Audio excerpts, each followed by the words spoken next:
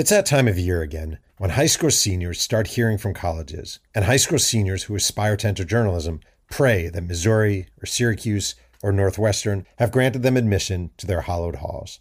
And from a guy who attended the University of Delaware, a school that didn't even offer journalism as a major, I say, chill. Where you attend college isn't nearly as important as what you do where you attend college. Yeah, many of my colleagues attended the big-time programs, but I'm a blue hen. Steve Rushin and Charlie Pierce went to Marquette. Mirren Fader is a product of Occidental. Alex Coffey went to William & Mary. On and on and on. So dream big, hope big. But if you wind up at a community college or at a school with no program and a weekly student paper, just go hard, report, and write your ass off. Build up clips, build up connections. Your degree looks pretty on a wall, but it's your experience that carries you.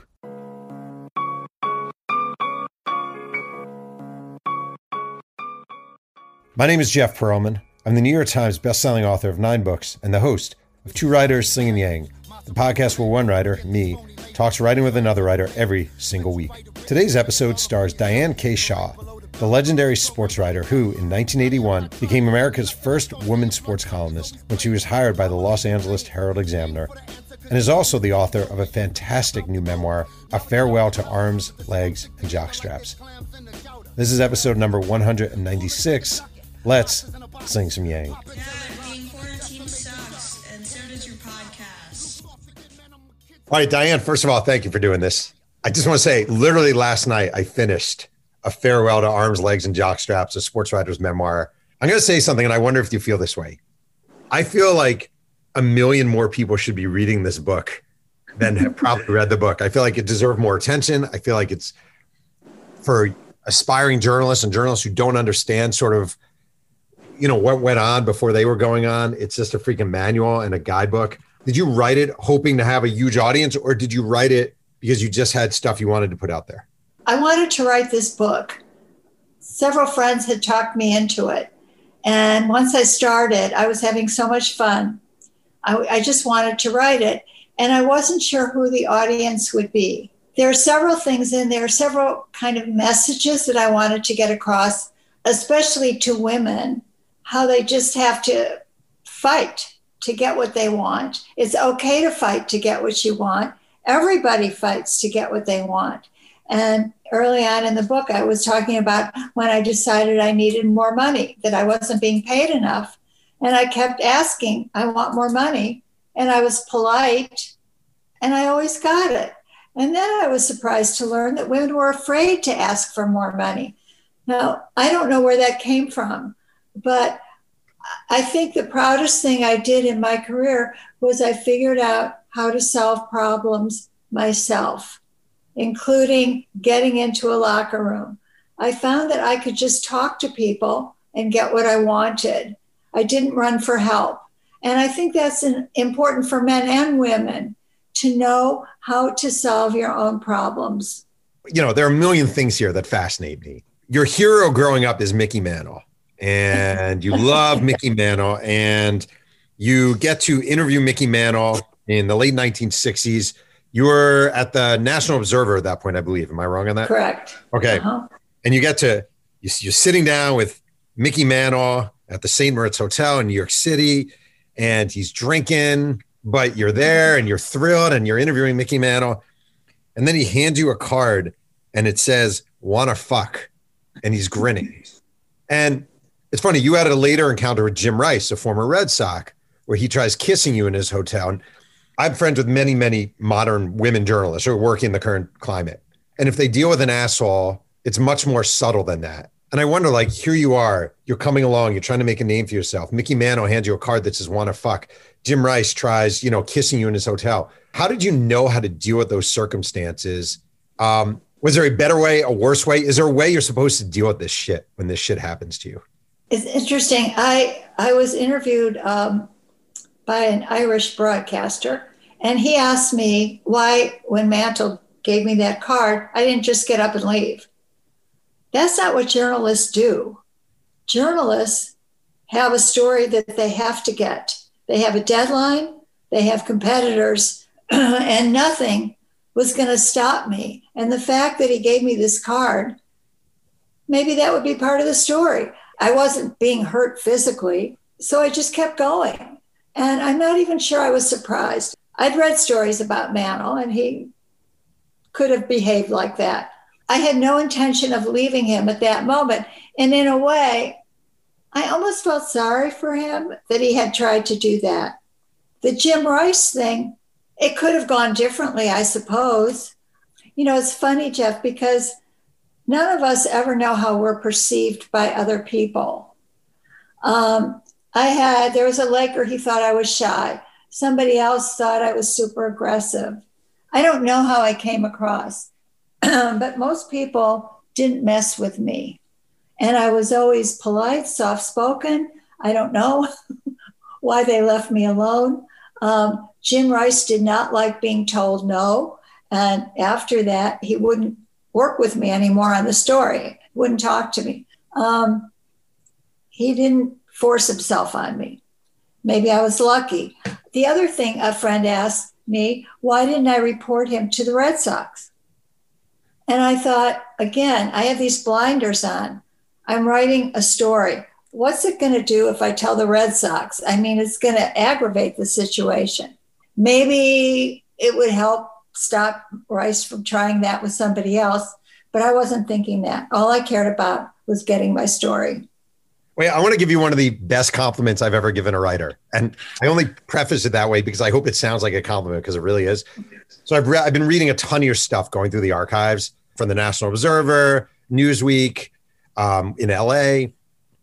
And you write with a certain, like, I don't need this shit approach that I freaking love. Like, I love, like, I've been in the locker room where you're waiting an hour to talk to someone and he's blowing you off and you're waiting.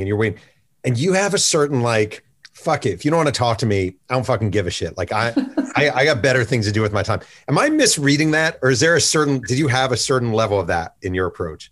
I don't know where you got that from. I didn't feel that way. I think one of the things that helped me in the locker room, I figured out pretty quickly that athletes have tough skin. They like to challenge each other, kid each other, play jokes on each other.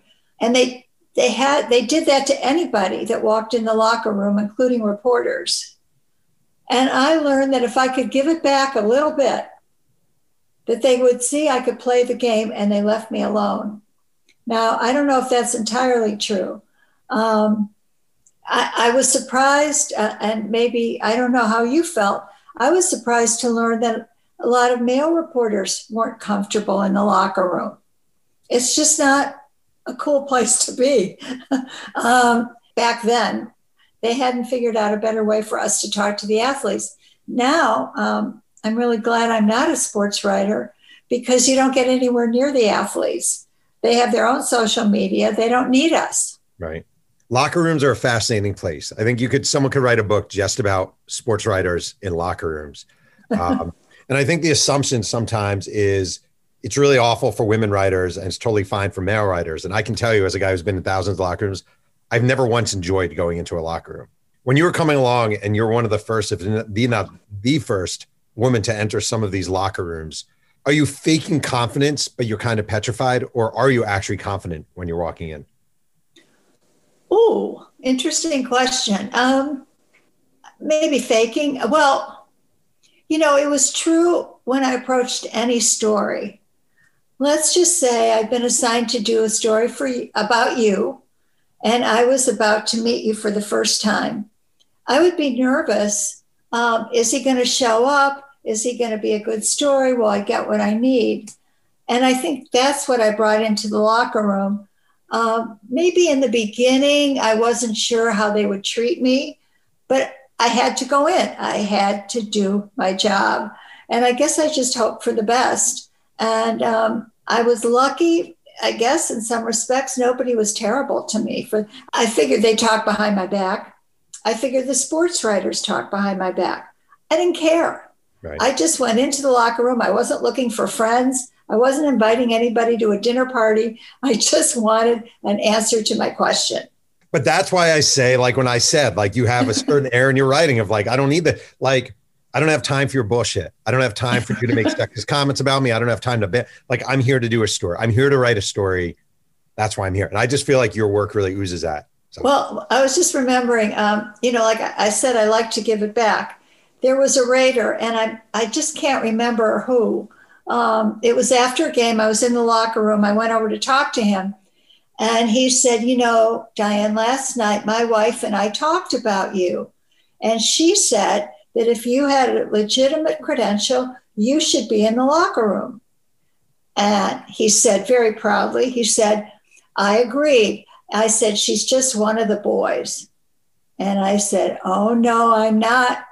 I look better than they do. I smell better than they do. And if you're really, really mean to me, I'll cry. And he just went, what? So I was always kind of, giving it back to them a little bit, keeping them off balance. Right. Well, you wrote one of the best columns of all time. And this is actually what inspired me to get you on here before your book. I read this a couple of weeks ago, then bought the book, then thought podcast. Steve Carlton, former, Hall of Fame pitcher, one of the notorious assholes in the history of sports, an anti-Semitic, chauvinistic, probably racist, just a bad guy, and treated the media terribly. And it's 1983. I just want to read a tiny bit of this. You wrote a column for the Herald Examiner in LA, and you wrote, having recently passed a statistical benchmark that is just having written my 300th column, I find I am besieged by athletes begging me to interview them. I know that only 15 other sports columnists in the history of journalism have reached this plateau, but I must say the constant round of interviews does grow wearisome. Every time a new team comes to town, it's the same thing. You think all the athletes could just get together and agree to one mass interview. To make matters worse, I once again find myself covering the playoffs. So now the requests for interviews have intensified all the more. Yesterday morning, no sooner had I reached my office and the phone rang. Yeah, I said, Ms. Shah, this is Steve Carlton with the Philadelphia Phillies. I was wondering, I haven't even had my coffee yet, I grumbled. Don't you guys ever sleep? I'm sorry, said Carlton. It's just that I was wondering if you would have time today to interview me. What team did you say you were from? The Phillies. I'm a pitcher. Oh, right. I remember. But haven't I interviewed you before when the Phillies won the 1980 World Series or after you got your 300th win? I'm sure I did. Actually, you didn't, Carlton said. I was rather hoping you would, but you always walk right past me. I've even sent you notes requesting interviews, but you never reply. You know how many games are in a season? I said. Yes, Carlton said meekly, but I felt I had to give it a shot. And it goes on. It's the best. It's truly the best. It's as good a column as I think has ever been written. What do you remember about that? I was afraid you were going to ask me this. You're like, nothing. I remember nothing. No, somebody asked me what inspired me to write that. And maybe you, as a writer, Jeff, have experienced this. Some of the best things I ever wrote, whether it was a sentence or a whole article, it just popped out of my head onto the screen without even me thinking it. And other times when I was trying to get a certain sentence or a paragraph, and I worked, I finally got something, but it was never as good. So where do those magical things come from? Where did I get that idea? I can't tell you. I wish I knew. I can't tell you. And you never heard back from him, right? He was never like, hey. Oh, of course not. No, I can't say that I expected to. But it was fun, just kind of, once I got the idea, it was just easy to keep writing it. This is how busy I am, and you athletes are such a pain, and why do I have to deal with you?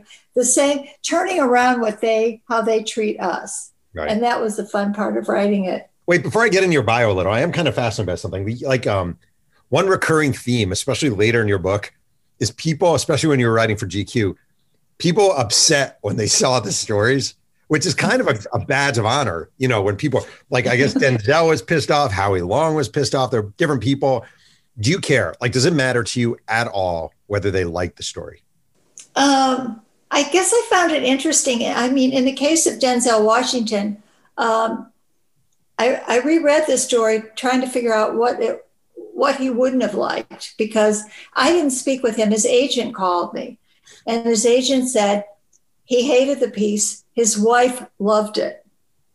And, one of the things I could think of in that situation, somebody takes a picture of you and I say, oh, what a great picture. And all you're seeing is that some hair is in the wrong place, or that your nose looks too big, or your smile's crooked. You see yourself differently. And so in the case of Denzel, I wondered if that was it. Do I mind? I only mind if I think I made a mistake. But if I think I wrote like the Larry Bird piece, where I was the first person apparently to write that his father had committed suicide and that he wasn't paying child support to his little daughter. That was true. He just had refused to talk about it. I found it out through the sources. And so I did not feel bad about that. Do you think a guy like Larry Bird, I don't think I've ever asked anyone this. So you're Larry Bird and you're like, look, I like playing basketball. I make good money to play basketball. Why is it your fucking business if my dad committed suicide or even I'm not paying child support? Like why? It is understandable why he's pissed off, is it not? I agree. I mean, you know, if it were me or you, but that's what we do. And I think the child support part bothered me because he was making a lot of money and how could he not help this child? The father's suicide, I don't know. I can't even tell you today whether that was a mistake to write it or not. I mentioned you before we started recording. I wrote Walter Payton's biography, and in it, I found out from a medical report that he had herpes. Okay, and I included it in the book. And when the book came out, he was dead, or long dead, deceased. I thought, why did I include that? Like, was it just because I had the information and I was proud of myself for finding something? And I do feel like it's a tough question sometimes, is it not? Like, am I including this just because of my own ego as a writer and reporter, or does it actually add something to the story? It's a good point. And it actually reminds me of another story that in the book with Paul Newman.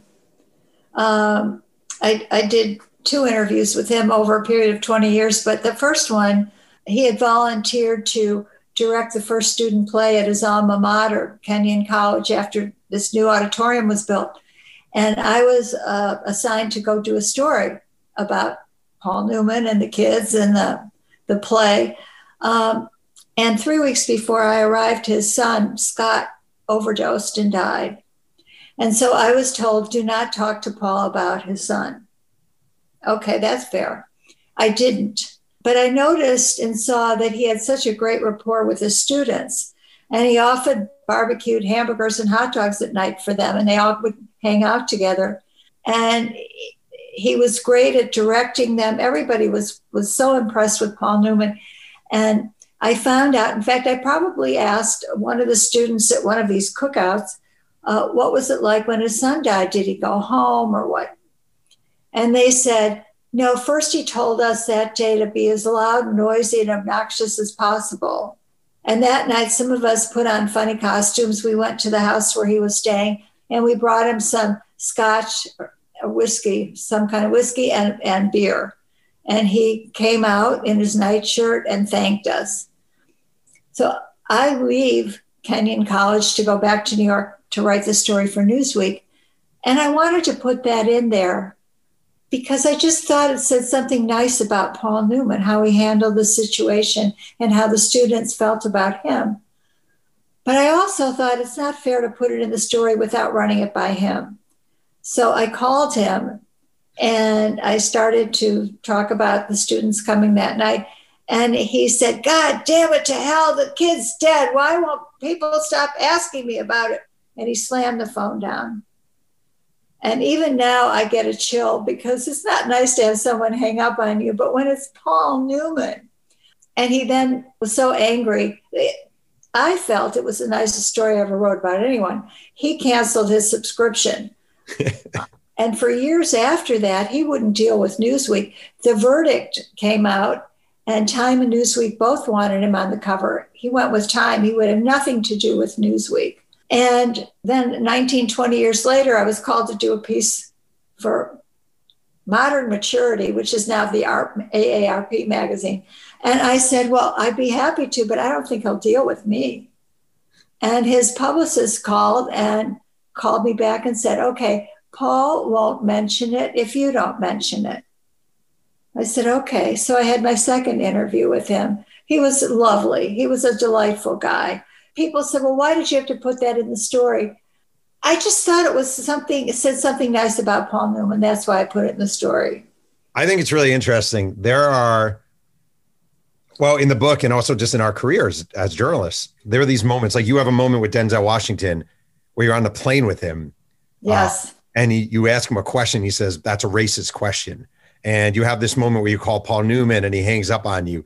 Those awkward moments are just part of this job and they suck every time. And I've never figured out fully how to escape them without feeling like crap. Well, yeah, that's true. But it is part of what being a journalist is. You're going after information and you're not the publicist for the person you're writing about. That's what I had to remind myself. I don't have to write a nice story about you, Jeff. You know, if I find out that you like to buy cats and strangle them to death, I'm going to put that in the story and you probably won't be happy about it. Right. So I don't know. I'm going to always err on the side of journalists. Yeah, I agree 100%. I actually just want to say it's funny. I just read last night about your second Paul Newman interview. I just want to read the end of this. He wrote, his film, Where the Money Is, hadn't opened, but a screening in Manhattan was arranged for me. It was terrible, but I could see why Newman wanted to do it.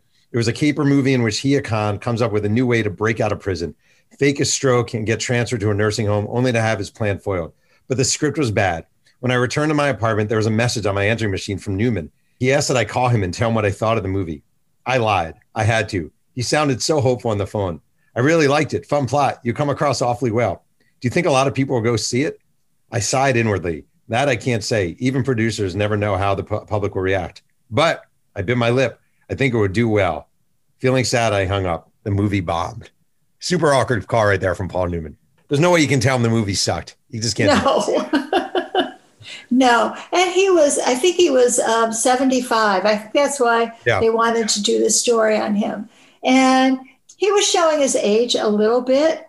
And I knew that I could tell how important it was to him to do this movie. Well, in fact, I wouldn't have told Denzel or anybody else I thought their movie sucked. I would try to avoid the question, but no, you can't tell somebody that their work that they're proud of is horrible. So you've written a decent amount about people aging and sort of the process of aging. They have Mickey Mantle, an older Mickey Mantle, now a drunk and trying to find his place. Paul Newman in a movie, and you're writing about him for the AARP magazine. You now are in your 70s. Do you feel like you had an understanding of aging when you're writing profiles in your 30s, 40s, 50s? Are there things you know now about aging that if you had known then, you would have approached differently? Well, I certainly didn't in my 20s and probably my 30s. I don't know. Maybe not in the 40s. I guess I was like a lot of people. You know, by the time I get that age, they'll have invented something. Yeah. And I won't have any wrinkles. I'll have all my energy, you know, that kind of thing. Well, of course, now I do understand an awful lot. But in my 20s, there was a lot about life I just didn't know. I started to write my first novel in my late 20s. And I realized I'm just not sure how grown up people act all the time. Right. So it's a learning process. Yeah. It's not a disadvantage. It's just, and you can't, I don't know, maybe if you're taking care of an older person, but it's not something you really can absorb until you start experiencing these things. What made me sad was reading the Mickey Mantle.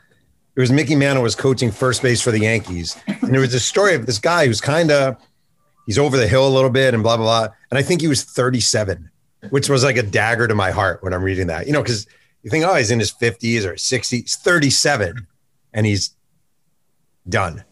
I don't know if you probably can't remember, but back in the, let's say 60s anyway, baseball players took off for the winter. They went hunting or fishing. Many of them needed second jobs. I think Nolan Ryan worked at a gas station because they hardly made any money in Major League Baseball. So they all got out of shape, terribly out of shape. Right. And then they came to spring training and they had to get back in shape. The fact that Mickey in those days didn't take care of himself probably wasn't that unusual.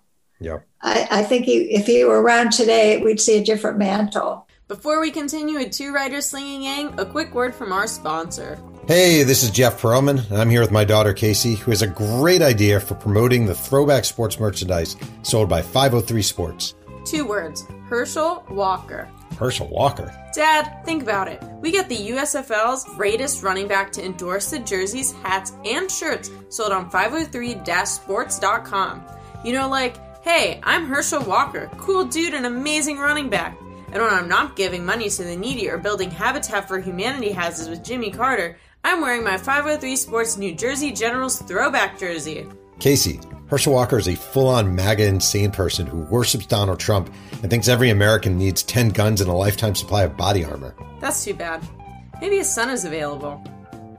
So I'm fascinated by your career. You go to university, you go to Indiana, you graduate, you want to be a sports writer, or you want to be a journalist. And the idea is, silly girl, women aren't journalists. That's a men's job. I want to write for Time. I want to write for Newsweek. Blah. You grew up watching baseball. Mickey Mantle obviously was a hero. You write for the Indiana Daily Student. And then you start out on there. You get a job at Roll Call covering Capitol Hill, very brief job. Then you get a job at the National Observer, which at the time was a big deal. You started writing for a section for kids. Then you get bumped up. You become the youngest staff writer. And you're kind of writing about a million different things, profiles of different people. Observer folds in 1977. You get hired at Newsweek. You're the number 2 sports writer at Newsweek. And then in 1981, you become the first female sports columnist in the country for the LA Herald Examiner. It's 1981. It's kind of uncharted territory. Why do you want to move to LA and become a sports columnist? I didn't. Okay.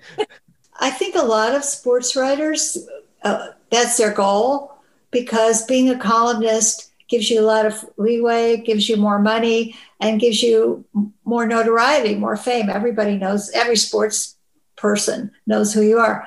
I never really wanted to do that, and I'd never worked for a daily paper. I was at Newsweek, and it struck me that although I love to write, I miss the reporting. And at Newsweek, if you're a writer, you were housed in this building on Madison Avenue, and the reporters were in the bureaus around the country or the world. So if I wanted to do, I don't know, let's say a story on Sandy Koufax, I wouldn't go out there. Or I shouldn't say Sandy Koufax, let's say a movie star. I would ask the Los Angeles Bureau to do the interview and send me the file. And when you're not actually doing the reporting yourself, I felt there was a wall between me and the person.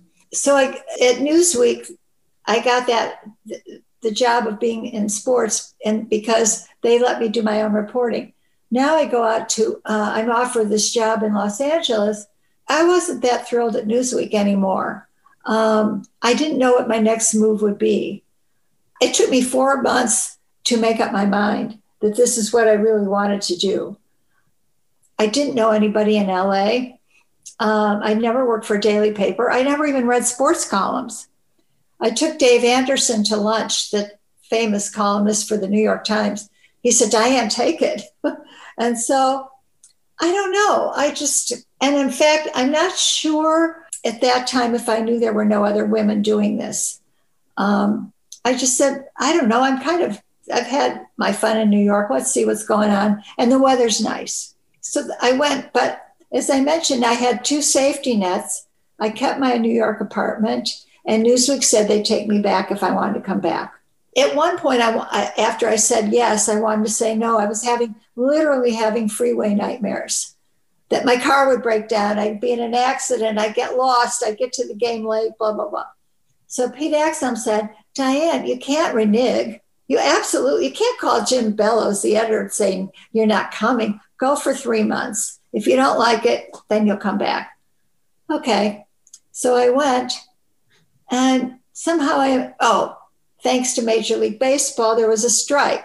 So there wasn't a whole lot to even write about.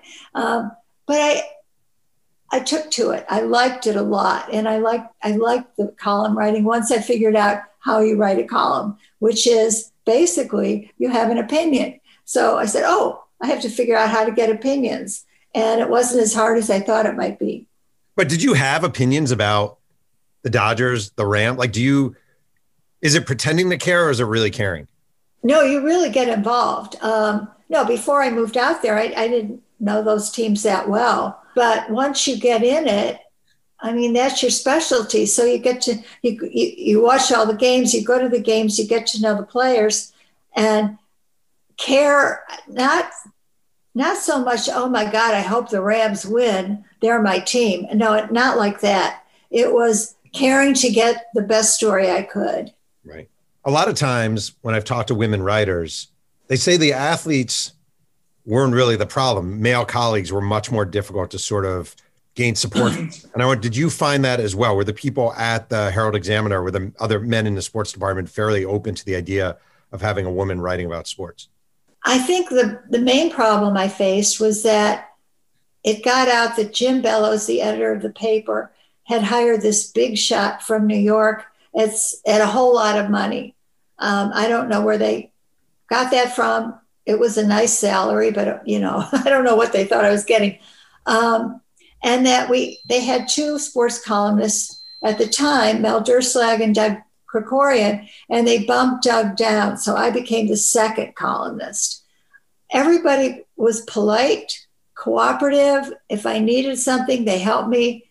Nobody was openly resentful or unkind. And I found that was true of all the sports writers that I would see at the ballpark. Again, I'm sure a lot of them didn't like me. I don't know, maybe they've had more practice being mean to women as the years have gone by, and I was new and nobody quite knew what to do with me or how to treat me. Right. But I don't remember a single time when a sports writer was openly mean. I'm sure they were talking behind your back, at least to a certain degree. I think probably were. Yeah. One of my favorite parts, and this is just like, I just think you're freaking badass. Like there's a part here, the New York Times calls and they want you to do a freelance piece on Pat Hayden, former Rams quarterback. And they're offering you $300. The sports editor is offering you $300. You wrote, I hesitated. $300? Seriously? I'd never written anything for so little money. Of course, I want to write for the New York Times. What journalist didn't? But considering the time it would take to do the piece, the money was ridiculous. I'm sorry, I said, I'd love to write for your paper, but what you're offering isn't enough. I realize we can't pay a lot, but that's our going rate. I'm sorry, I said again, but writing for the New York Times is something you can be proud of. It can only help your career. I know that, but I can't accept $300. He was silent for a moment. Then, well, how much do you want? I took a deep breath. I wanted even more, but I finally squeaked $1,000.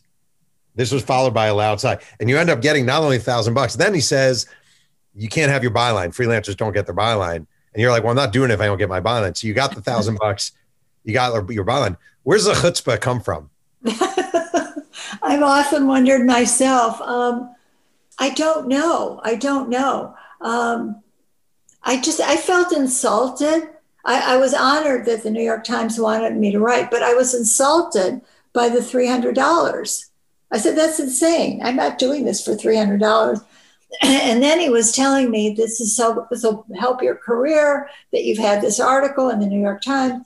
Only then he wouldn't give me a byline. So how is anybody supposed to know I wrote it? No, that's some kind of honor. Nobody's going to know it, and we're going to pay you nothing. It's great. That one, I think I mentioned. I might have gone ahead with it, thinking that if I do a good job, they'll ask me to do another piece, and then maybe I'll get the byline. But he caved on both. Right. Women aren't supposed to be forward in these situations, but I didn't know that. I thought it was okay to ask for what I wanted. Well, I'm kind of fascinated by this because I actually feel like what you just said doesn't just apply to 1980, whatever, 1 or 82. I think women are still not. It's almost like I have a neighbor. So I live here in California, and this neighbor down the street was talking about Kamala Harris. Oh, I hate her. I can't stand her. And I just always think, I can't stand AOC. I can't stand her. You never say that about men with the same attributes. Never. They're being forward and aggressive, but women are being obnoxious and that's an age-old problem we have here.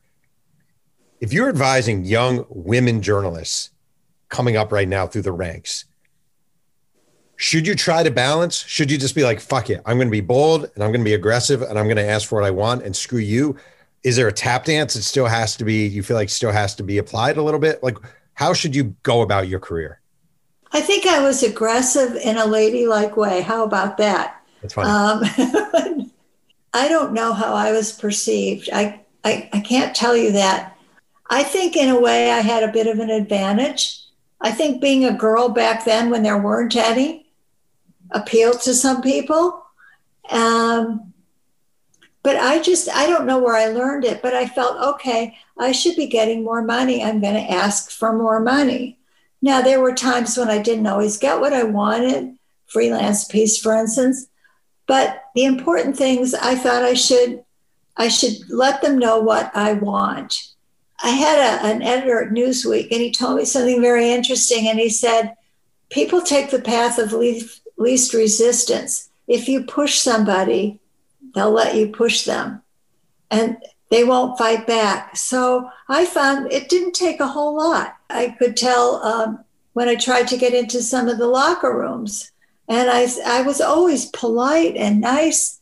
I wasn't threatening. I wasn't angry. I said, getting into the Raiders locker room, I said, I know it's weird, Tom Flores, he was the coach. I said, I know it's weird. My mother did not raise me to do business with naked men, but here I am. I have to get in there. And he said, I don't know if you know this, Diane, but last year the Raiders dumped 2 male sports writers in the garbage can. I don't know what they'll do to you. That's awesome. And I sort of gulped and I said, look, if they're really, really mean to me, I'll cry and I'll never come back. Okay. Just let me come in. That's all it took. Okay. We'll let you in. Were you scared to go in? I was very nervous the first time. Yeah. I didn't know what to expect from these guys because their reputation. We're the Raiders. We ride motorcycles. The women and children hide when we come to town, blah, blah, blah, blah, blah. And the more difficult thing for me was this was 1982. The Raiders had just come to LA. They had just moved to LA. The first 2 games of the season, they were on the road and I was busy at home. They come back and there's a strike. So by the time the season resumed, I think the strike might have lasted 9 weeks.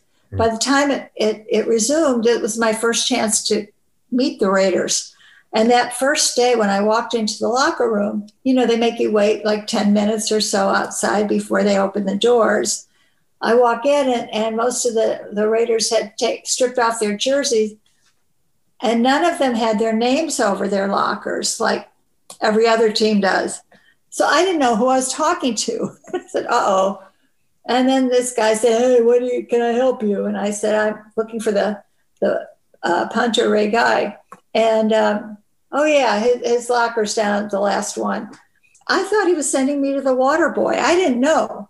And I got there. And there was this tall, skinny guy. I said, Ray? And he said, yeah. I said, oh, you're Ray. Okay. And they were nice. They ended up being very funny, very smart, a lot of fun to deal with. So, I don't know why I got my way. And I did something similar with the Angels when there was a problem there.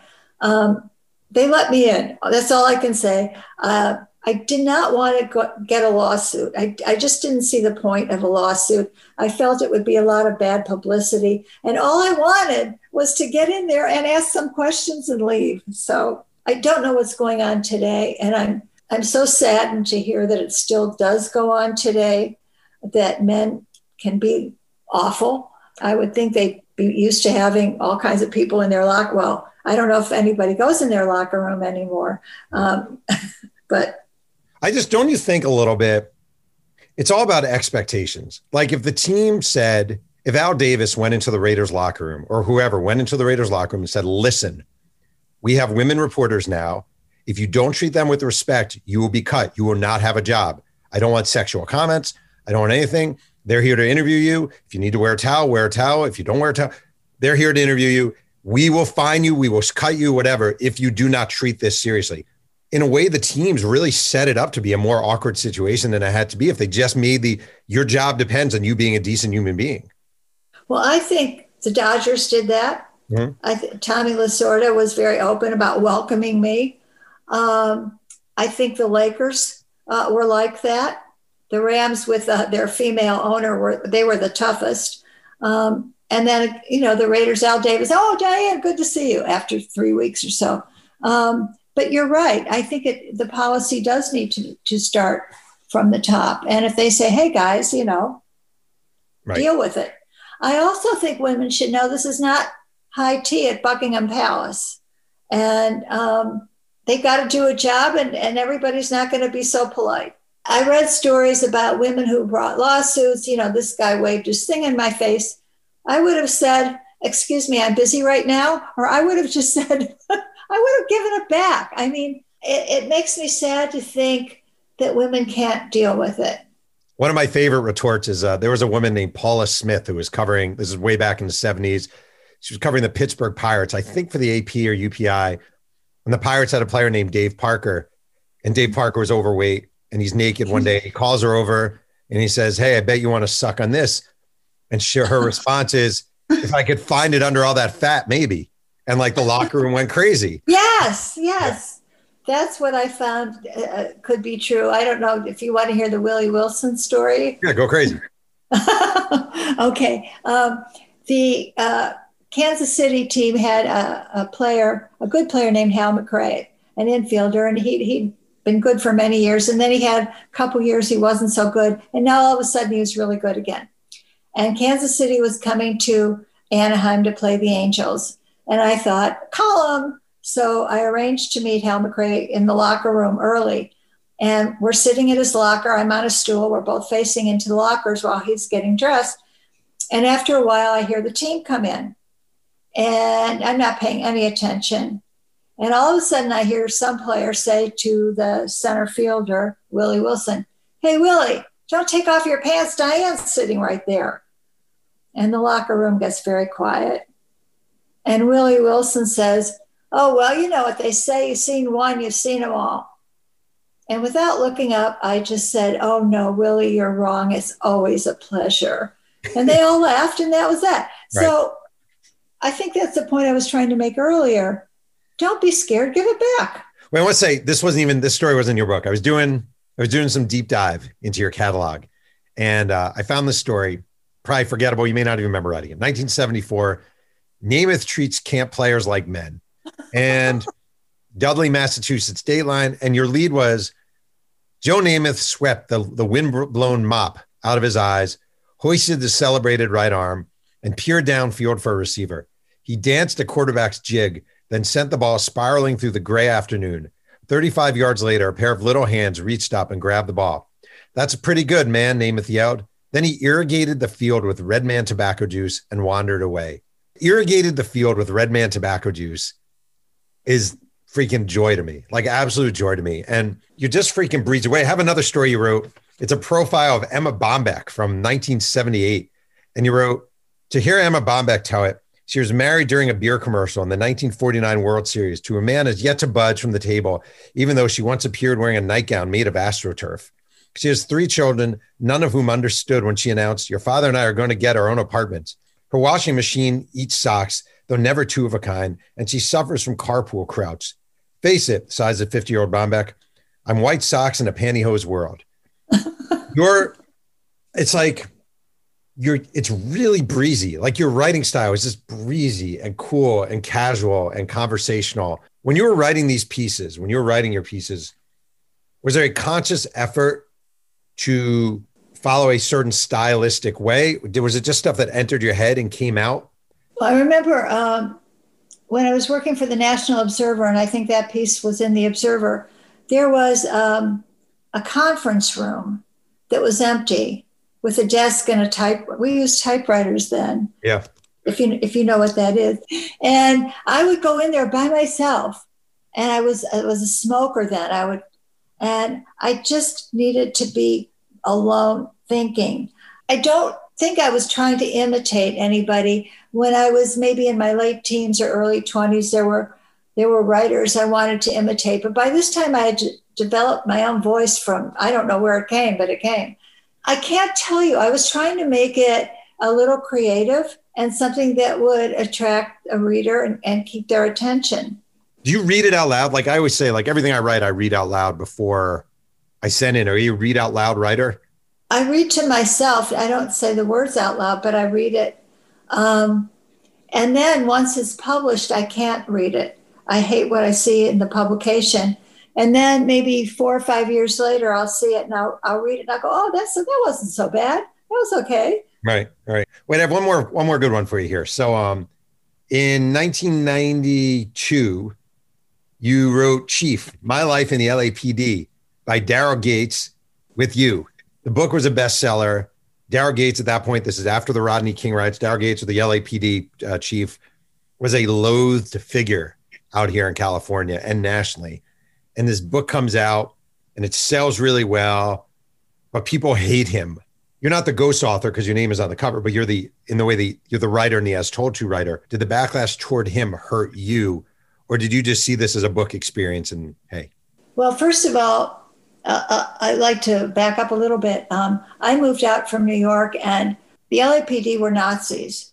And they were horrible and scary and all the bad stuff I'd ever heard about them. And unlike living in New York, if you live in LA, you're going to run into the police because if you drive a car, you're going to do something at some point where they're going to pull you over. So you have constant dealings with the police. In New York, you probably go through most of your life without ever dealing with a policeman. So they were scary. And then when I was assigned to do this Playboy interview and was surprised that Gates would do it, I was immediately struck by how different he was than what I had thought. He was very nice. He never made me feel like I'd asked a stupid question, although I asked many. And he was smart. He struck me as being very smart. And I'm not saying I approved of him at that point.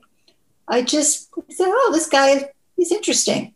So I had 4 interviews lined up. And after the third one, Rodney King happened. And I went back for my 4th interview shortly thereafter. And I was told that when Gates found out he'd been on an airplane when it happened, that he got physically ill when he watched the tape of it. And yes, he was not liked in LA. It was a little bit almost like the US. Half the population loved him and half the population hated him. Right. The conservatives and Republicans, they all liked him a lot. I kept going back to interview him. He was making headlines all the time. And then the riots broke out, blah, blah, blah, blah.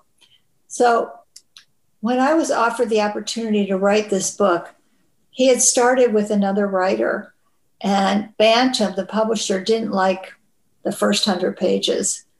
So Gates told me that.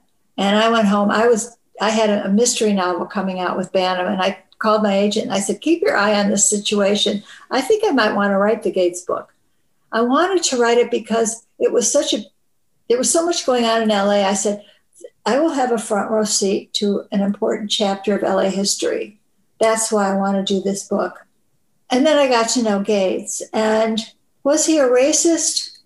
I don't think he was. I got to know a lot of the cops close to him. We socialized a lot. I never discovered any kind of racist comments. And Gates promoted many women. In fact, when his regular driver was away, the one who filled in was a woman whose job basically was to protect him. I think that when it was news got out that I was doing the book, I lost some friends. Yes, I did. People couldn't understand. And if I had been one of those people, I probably would have felt the same way. But I'd gotten to know him. And I liked him. I came to like him. But there were times when there'd be a police shooting. And I would say, Daryl, what happened? It seemed awful to me. And he would explain it patiently why the officer had fired. And it would make sense. And then I'd get home and I'd think, I'm still not sure that I like that idea. There was the story about Marcus Allen, which I'd like to mention because it was a racist department. Marcus Allen at the time was the star running back of the Los Angeles Raiders. Very handsome, I think he's in the Hall of Fame, very good player. And I got to know him. And one day I'm at the office and I get a phone call. Some guy says, hey, I just heard Marcus Allen got arrested. I said, what? He said, yeah, arrested, I think for stealing a car. I said, what? Okay. I called his agent. The idea that Marcus Allen would steal a car sounded crazy to me. His agent said, you know what, Marcus really doesn't want to blow this thing up. Just rather forget it. I said, what happened? Okay, so Marcus has a Porsche and he's driving in West Hollywood, I think on Melrose, and there's a cop behind him, sirens, lights. So Marcus turns on to a side street, a residential side street. This cop gets out of the car, opens Marcus's door, yanks him out, throws him to the pavement, and points a gun at his head. At this point, people in the neighborhood come running out of their houses. That's Marcus Allen. That's Marcus Allen. This cop, believe it or not, didn't know who Marcus Allen was, but he called for backup. The backup cop showed up. He knew who Marcus Allen was. Somehow they resolved the situation and Marcus went on. I called the LAPD, but first I think I was told what had happened was Marcus had just bought 2 new cars, the Porsche being one of them. Somebody, Marcus or somebody else, had put the wrong plates on the car. So that's why they thought he'd stolen the car. So now I'm calling the LAPD. I haven't met Daryl Gates. I don't know any of these cops yet. I get the PR guy. I said, tell me about this Marcus Allen incident. So he goes through it. He tells me basically the same stuff, but it made it sound better for the cops. And I said, finally, I said, sir, you don't know me, but I'm a white woman. If I were in that car, would your cops have hauled me out, thrown me to the pavement, and pointed a gun at my head? And he said, are you saying we're racist? I said, I'm just asking. He said, you're saying we're racist? I said, and he slams the phone down. So I start writing my column, and about an hour later, the editor of my paper came over and said, just got a call from LAPD. They don't want us to run the story. I said, well, I'm writing it. And he said, good. Okay. To me, that was out and out racism. Yeah. Let me ask you a final question. Okay. One thing I kept thinking about when I was reading your book is, in a way, I wish I had come along in sports journalism 20 years earlier. I don't even smoke, but like there's something about the cigarettes and the drinking and Elaine's and Runyons and like writers hanging out till 3 a.m, sitting in the corner of a bar. Did I come along too late? Did I miss Yes. I did. Well, you missed 2 things I'll say there. First of all, from what I gather, athletes don't need us. They have social media. You know, as a reporter, I could go into the locker room, the Dodgers locker room before the game, sit, talk to this one. In fact, I smoke cigarettes with some of them and move on. You pick up things and you get to know them. You can't do that now. You walk in the locker room, there's nobody there. If I were 25 years old, maybe I'd be used to it. But looking back on it, I don't know how you get to know these people. I'm not going to go into details, but in the book, there's that one story about I spent a whole day with Jim Palmer, the best pitcher in baseball, the day before he was pitching that night, again, the most important game of the season. And he thought nothing of spending the day with a reporter, and I thought nothing of. You can't do that anymore. So you're going to miss that. But when I moved out to LA, I didn't have a Runyons or a Cowboy or Elaine's. Maybe it was different at the LA Times, but at the Herald, everybody kind of just went home. I didn't know of any gathering place after work where you could find a bunch of journalists having a drink. And also, you had to be careful how much you drank because you had to drive your car home. Right. So I missed that part of journalism. I don't know if it's different now. I doubt it. People probably just go to the gym or something, but that was one of the fun parts of New York journalism life. Yes. When you wrote in the book about flying with Denzel Washington, I was thinking there's no way in hell a reporter is being allowed to fly with Denzel Washington today. It's just not happening. Or you flew with Dennis Quaid. That I probably could have lived without. I don't know, because in the 80s and 90s, when I was doing a lot of those GQ covers, these guys wanted to be on the cover. They were desperate to be on the cover. So maybe that was part of the reason I had a lot of access. Today, I don't know what it would be like. Probably not the same at all. Well, here's the sad, I said this recently. I have in my background here, when I wrote a Walter Payton book, it was the cover of Sports Illustrated, right? And that was a huge deal for me. If you ask me right now, what would have a bigger impact on selling books? Cover of Sports Illustrated, the magazine itself, or Justin Bieber tweeting out how much he liked my book? And you're just talking about book sales, you're going with the Bieber tweet every time. It's a crazy upside down world. I don't know where it's going, as long as we can get good information out to people. But I feel, even though you can probably read 1,000 LeBron James quotes or pieces of information every day, I don't think you can get to know him the way you could if you were a reporter doing a lengthy story and having a number of hours with him. I agree. You just don't get that kind of insight anymore. I agree 100%. Well, Diane, I just want to say I'm a huge admirer, and thank you. Your book was wonderful. It was nostalgic to me, and it made me sad that I wasn't there for this. And it's a beautiful collection, and I really appreciate you doing this. It means a lot to me. Thank you. It was my pleasure. And I'm looking. I'm seeing a bit of sunlight through a window. And I'm thinking, maybe today's one of those days it wouldn't be so bad to be back in LA. I want to thank today's guest, Diane K. Shah, for joining me on Two Writers Slinging Yang. You can buy Diane's memoir, A Farewell to Arms, Legs, and Jockstraps, wherever books are sold. If you have a chance and enjoy Two Writers Slinging Yang, please consider going to a vehicle of your choice and giving the show a nice review. I make $0 for doing this. It's all about word of mouth. Music is by the terrific MC White Owl. Thanks again for joining me, and remember, keep writing.